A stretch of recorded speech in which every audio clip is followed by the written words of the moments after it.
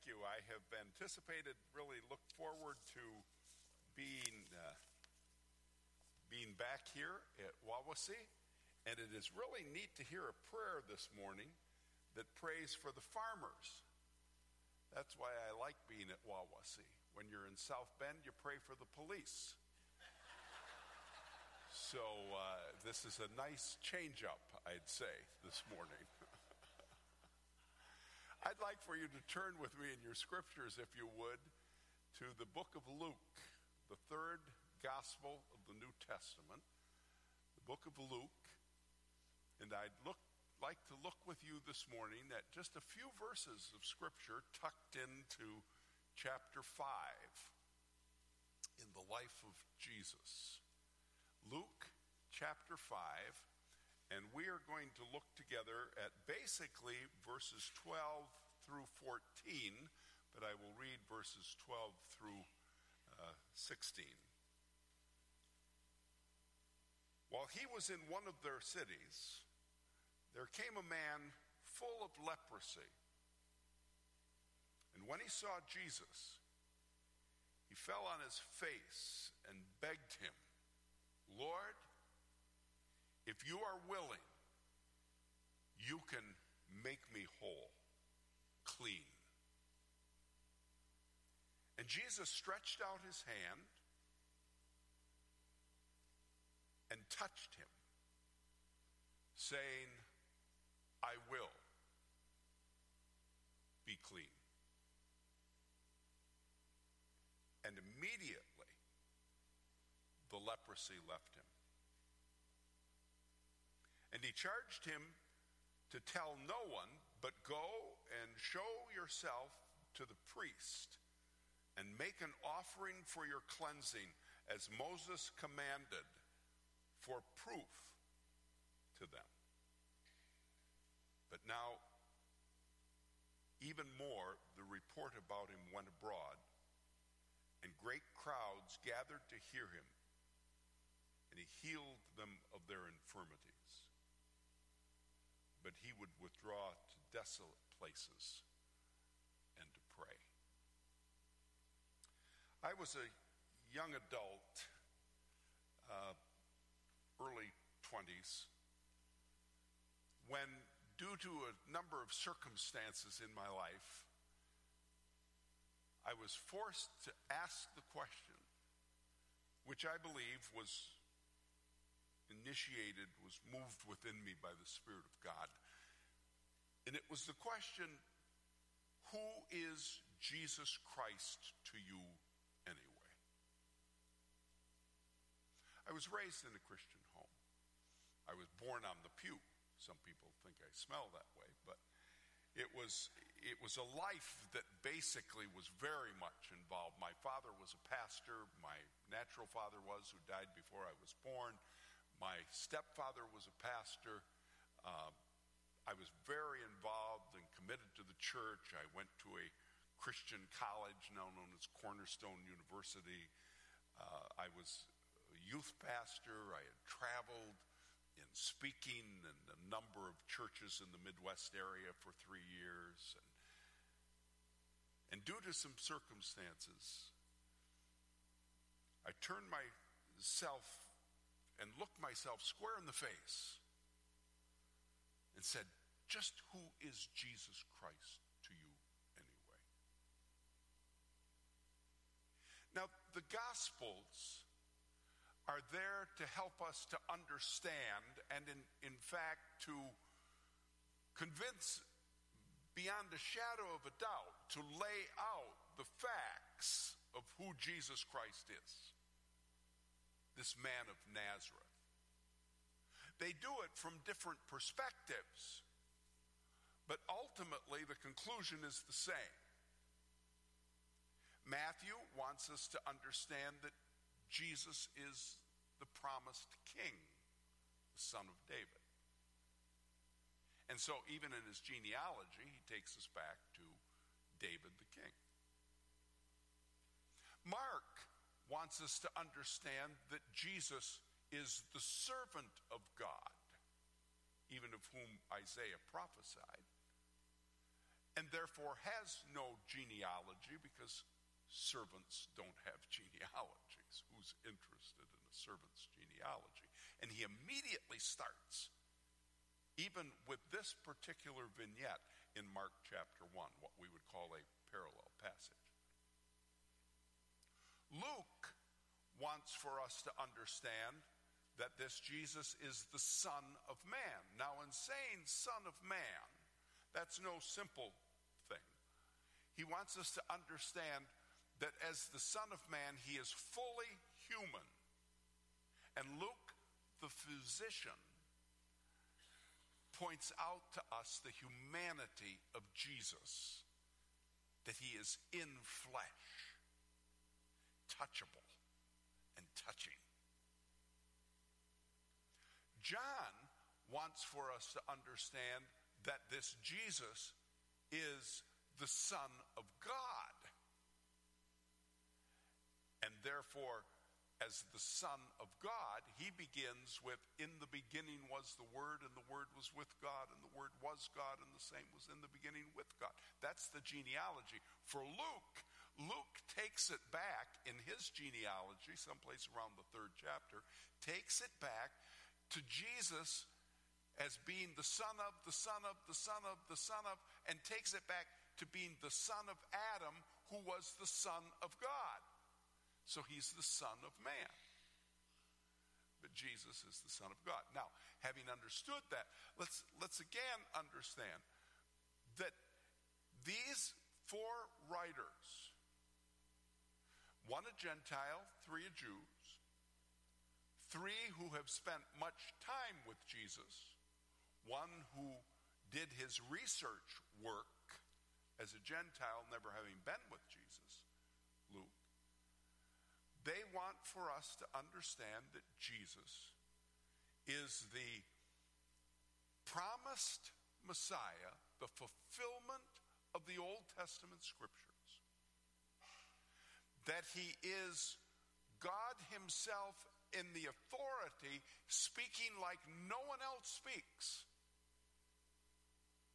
And that he does the powerful works that demonstrate he is the Son of God.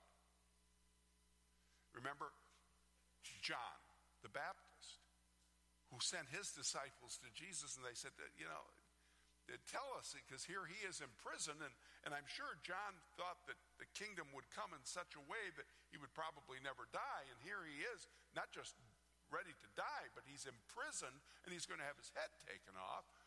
And he said, are you the Messiah, or should we look for another?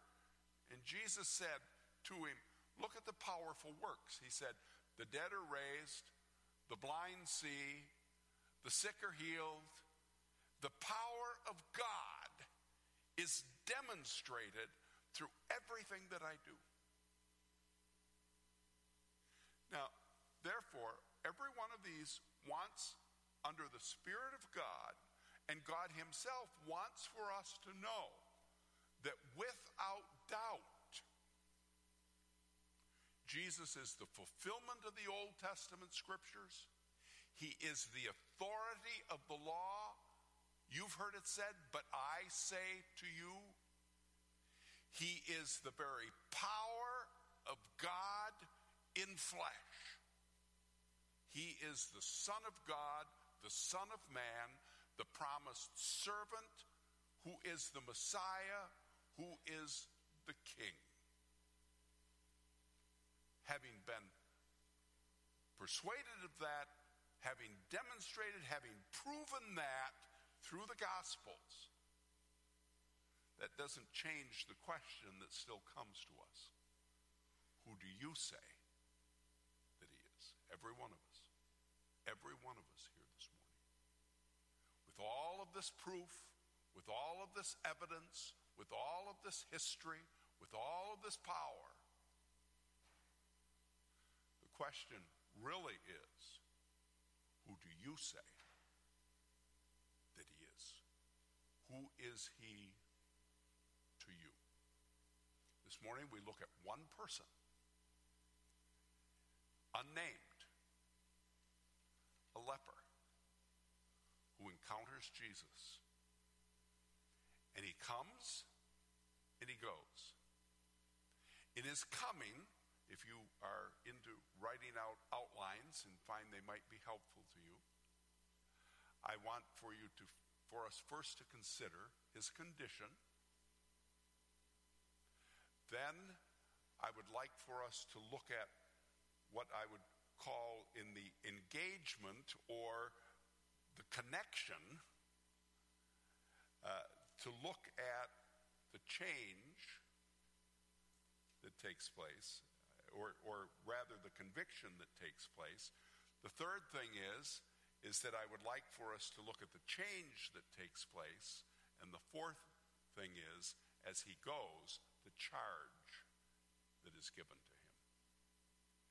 Let's first of all look at the condition. You'd need to go back to Leviticus chapters 13 and 14 to think about the condition of this particular man. Leprosy is a skin disease, a very debilitating skin disease, and it becomes a very obvious thing in a person's life. It can take a person's nose, it can take a person's limbs. It so works in degrading, defiling an individual physically. And in the Old Testament scriptures, along with the other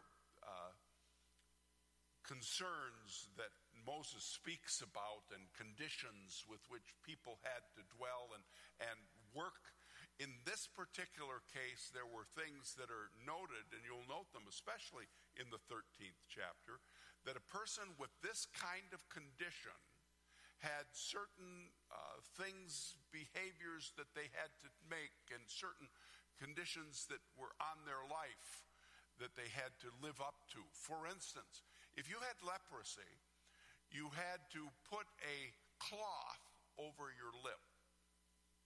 That was a sign of a leprous person, so that this thought to be communicable disease would not, in fact, inflict others. Not only do you have the cloth over your lip, but you also had to dishevel your clothes. You couldn't dress. In other words, you fit the part. You had to look the part.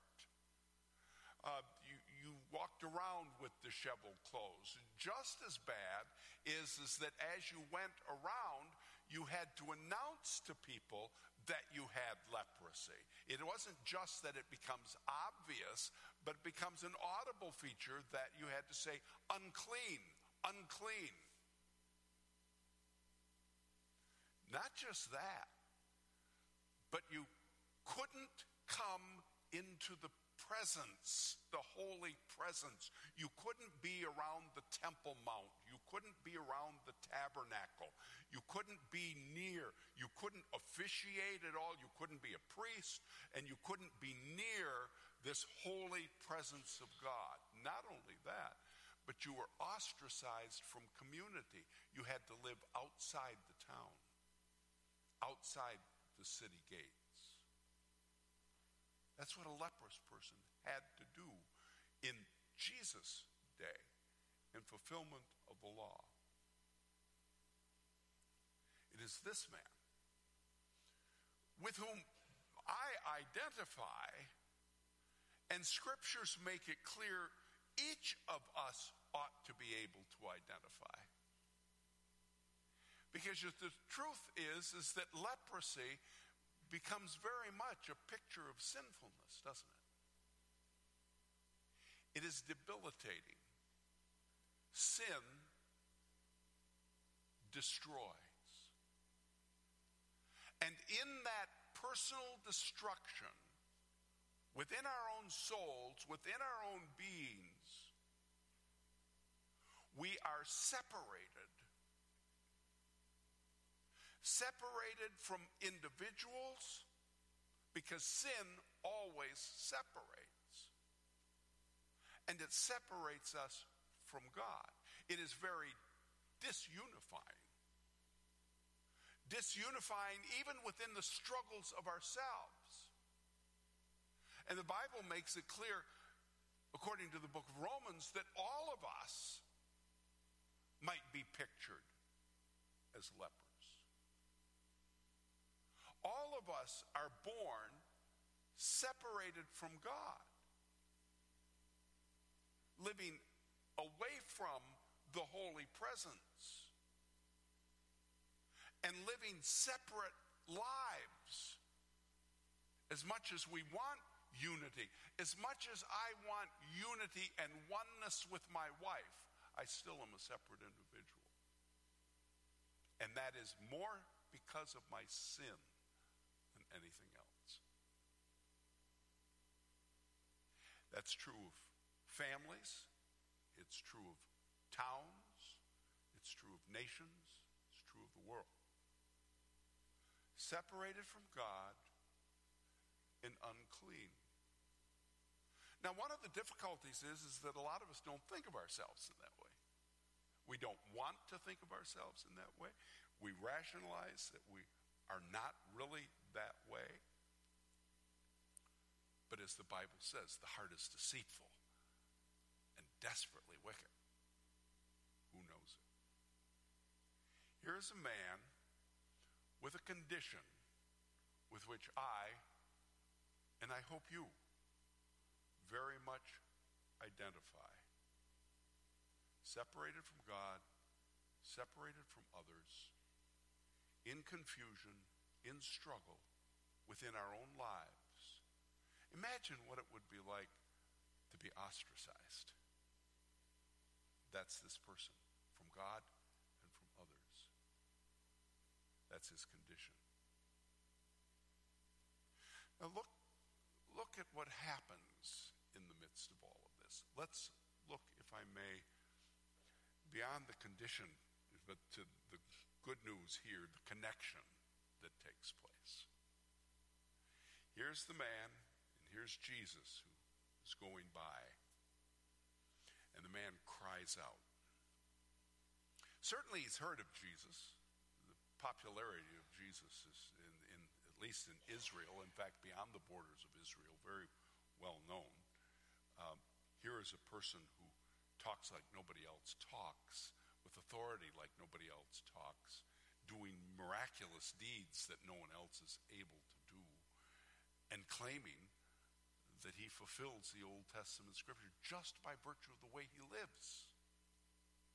Nobody like this. He comes to town, and here is this leper, this sinner,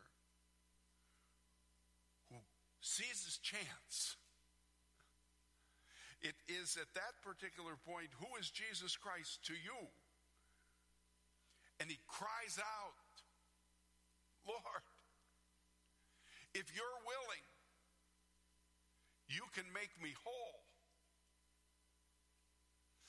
You see, that's what has to take place for change to occur. You have to recognize where you're at.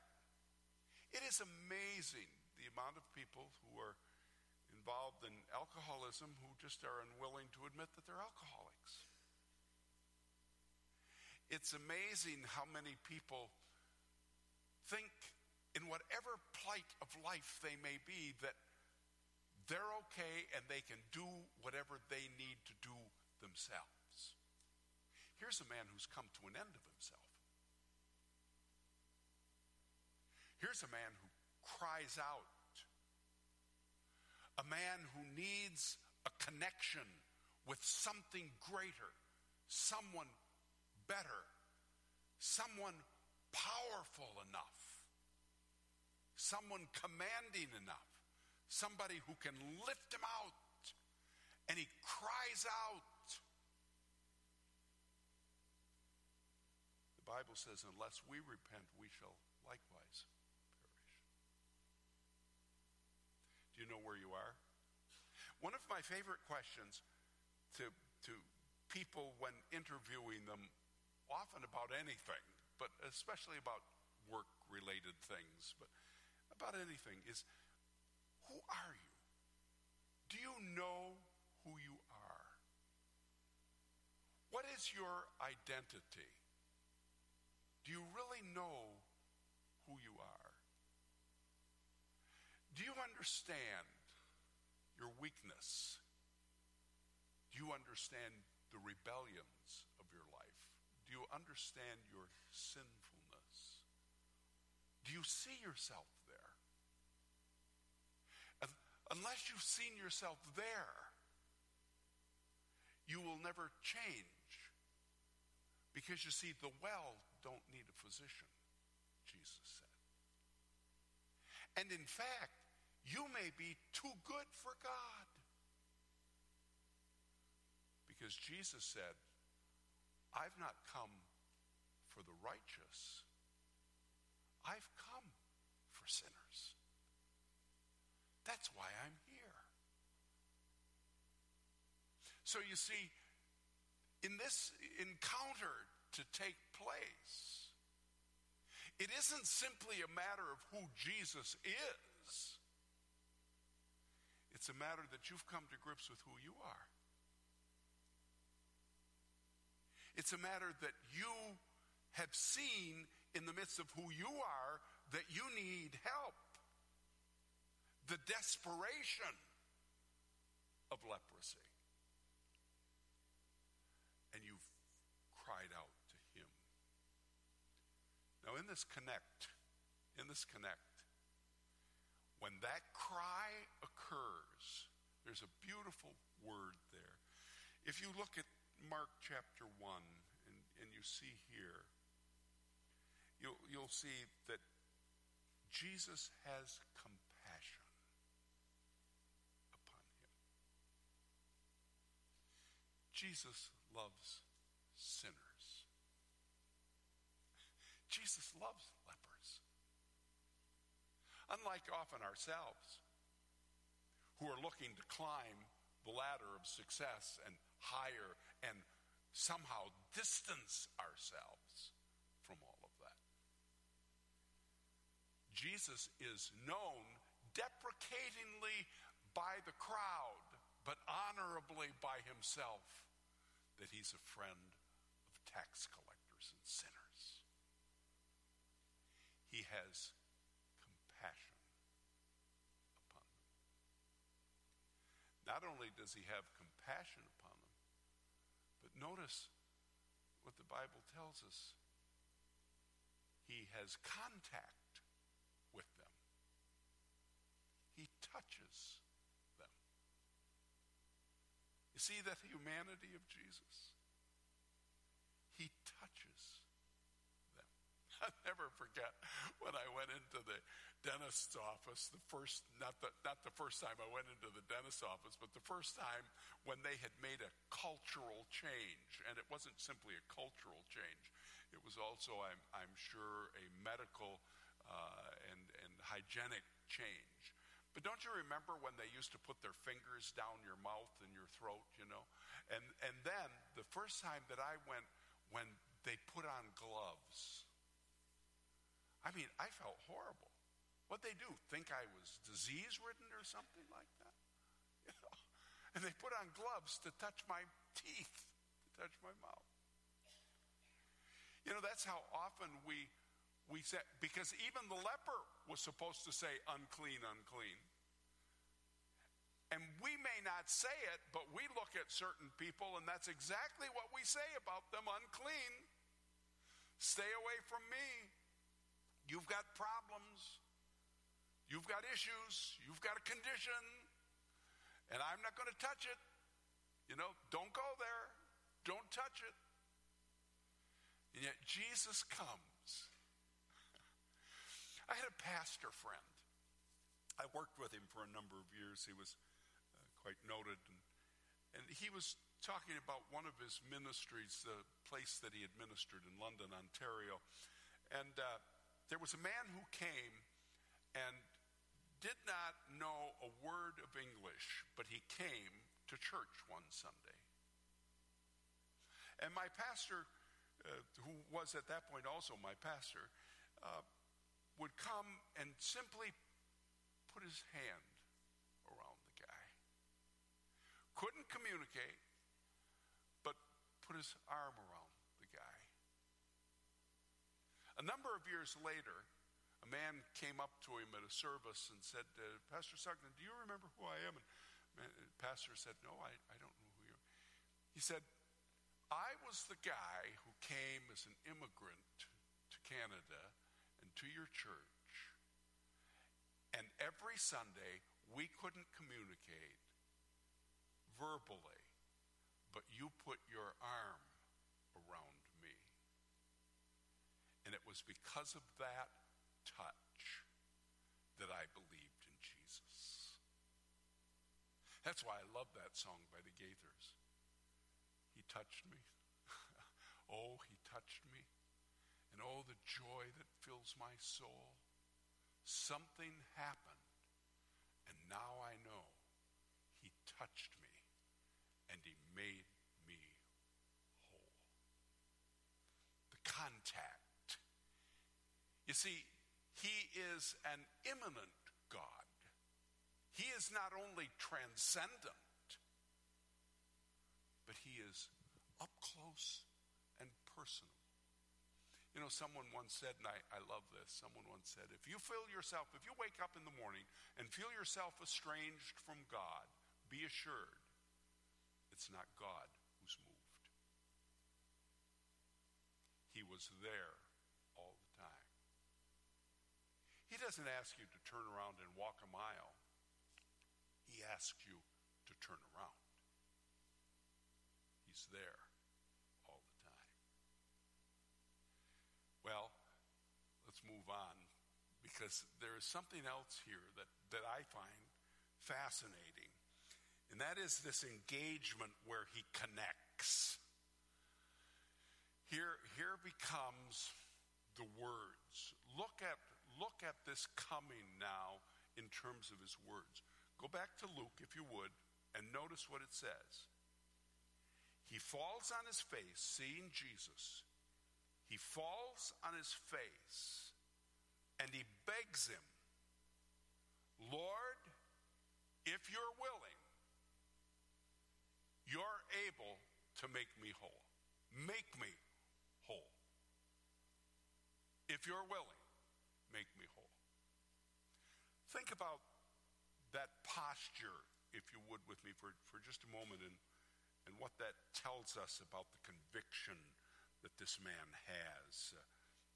What's really taking place with him in his soul here. First off, he comes not prescribing, but he comes asking. I don't know about you, but often I come to God telling him how things ought to be done. You know, I went one time with our little ones. We have 4 children, no longer little, but we took them to the family doctor and to the pediatrician, and the wonderful older gentleman, wonderful doctor, he said, you know, I'd like for you to tell me the condition of the kids. And you look at him and say, why you're the doctor? And he says, I find that the mother knows. The mother knows what the real problem is here. Well, when you come to Jesus with yourself, the truth is that you don't really know what the problem is. He doesn't say, now you write out what the prescription is that you're going to take to the pharmacy, and I'll initial it in a handwriting they can't understand, and you give that to the pharmacist and he'll fill it out, and you just tell me what. That isn't it at all. He doesn't come prescribing. How many times in my life I think I've got it all figured out exactly what the issues are, but when you come to Jesus, that's not how you come. Look again at this man's posture. He's down with his face in the dirt.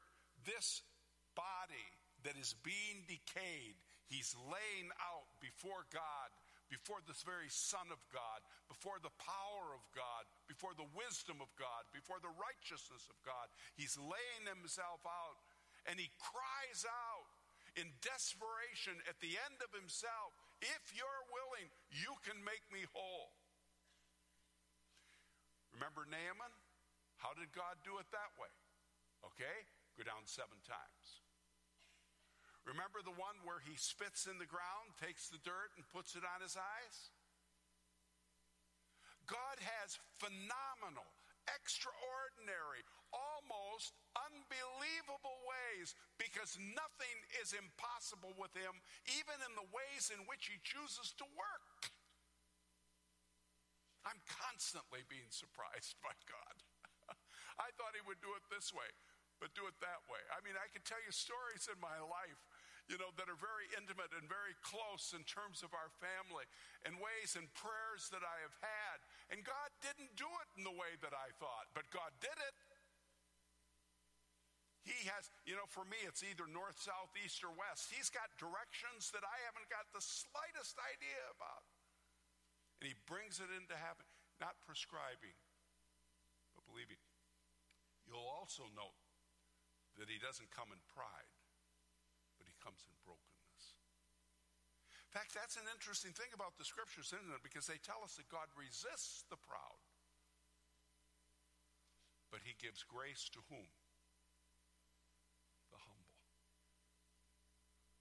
Grace to the broken. I worked so hard for Jesus, I often boast and say, I've sacrificed a lot of things to walk this narrow way. I gave up fame and fortune. I'm worth a lot to you. And then I hear my Savior say, I gave up fame and fortune. I took the cross for glory. Follow me. Not with pride, but with a brokenness. The third thing I notice here is there is no presumption. More than likely, obviously, because he's following the law and Jesus is going to tell him to go talk to the priests, he's a Jew. The Jews, even we have noted in the life of Jesus, believed that they had a special in with God and that Jesus should be good to them because they were Jews. It is what we call the sin of presumption. This is the sin that Jesus was tempted with by the devil in the wilderness, you'll remember. If you be the Son of God, presume upon God that you can cast yourself down and he'll take care of you. Presume upon God that he owes it to you. You deserve it. You've paid for it. Not this man. He says, not only am I broken, but I am also penniless. I have nothing to offer you. Nothing. And there is no reason that you should save me. But I beg you, be merciful to me. Wow. How do you come to God? Expecting because he owes you? Thinking of who you are and what you've done, and certainly that bit of pride. I mean, we sing it. We'll save each man's dignity, save each man's pride. We used to sing. We are one in the Spirit. Is that how? Or do you come with your emaciation? Do you come with your sickness, groveling in the dirt, just saying, God, have mercy on me? Notice, Jesus said, I'm willing. Speaks basically in Greek one word. And the word, interestingly enough, is the word for our English word, catharsis. Cleansing, moment of wholeness, healing. Be healed. And the leprosy left him. You see, that's what happens when a person is born of God, born again. When God works in your life, when he made me righteous, he didn't put me through rigors of acceptability. He said, I declare you to be faultless before the throne of God. Now, think about that. Because you see, there's that within us that says, I am too bad. This is too great for God to handle.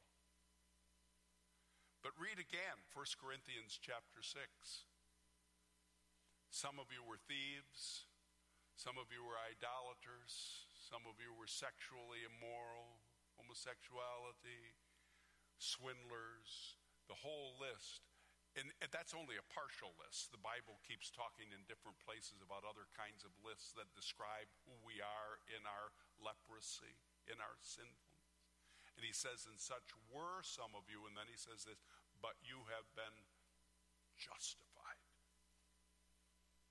through our Lord Jesus Christ and the working of the Holy Spirit of God within you. You have been made acceptable to God. You are a child of God, and the Spirit of God is changing you from glory to glory. Wow. Has that happened in your life? Have you come to Jesus? The question is not, who is Jesus? Jesus is who he is, regardless of what you think about him. Jesus is the Son of God, whatever else the world may say or you may say. Jesus is God in flesh. All of that is the case.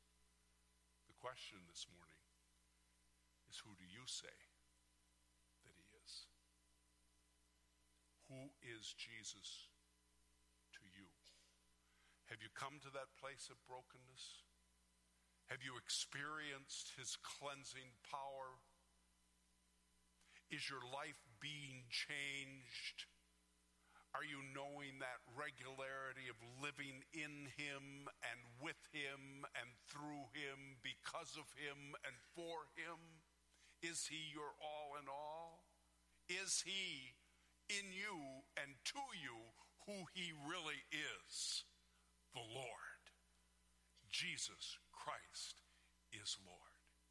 If so, then simply look quickly at the charge. What is it? Well, in another place we are told that they went and they preached the gospel, going into all the world. But what does he tell this man to do? And I'd like to suggest to you that this is the deepest way in which we affect people, in which we demonstrate what we really believe. And it is this: go and show. It wasn't go and tell. It was go and show. They won't hear it from you until they've seen it in you. Go and show. Show the authenticity, the true reality of who Jesus is by a life that is changed by his grace. I think of several songs. One of them is I came to Jesus as I was, weary and worn and sad. I found in him a resting place, and he has made me glad. Or another hymn writer that says, come ye sinners, poor and wretched, bruised and broken by the fall. If you wait until you're better, you will never come at all. Not the righteous. Not the righteous. Sinners. Welcome to the club. Sinners.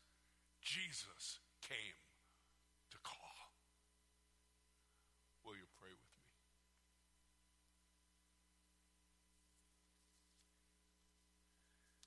Heavenly Father, how can we ever thank you for the gift of Christ Jesus? You gave your one and only Son, that whoever would believe in him should not perish, but have everlasting life. And his life of humility, is imparted to us by your Spirit when we enter that brokenness, that nothingness.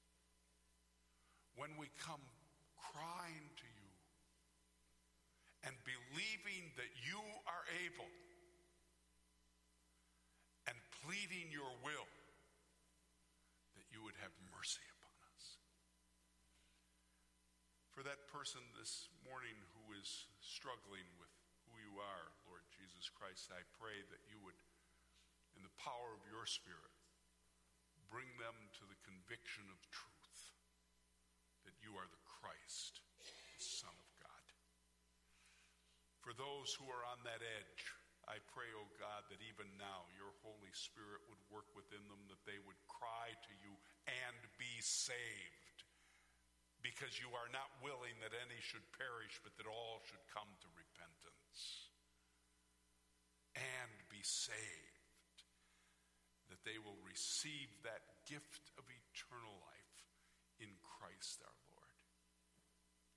And Father, for those of us who believe at whatever point in our faith we may be, I pray that we will show Christ, that it will be Christ in us and Christ through us, the very hope of glory, that we will grow in the grace and knowledge of our Lord and Savior Jesus Christ, and that we will know the blessing, the fullness, the fulfillment, the wholeness, the catharsis, the cleansing, the oneness with you through faith and trust in him. That is my prayer. In Jesus' name, amen. Amen. Would you stand and sing with us as we close today?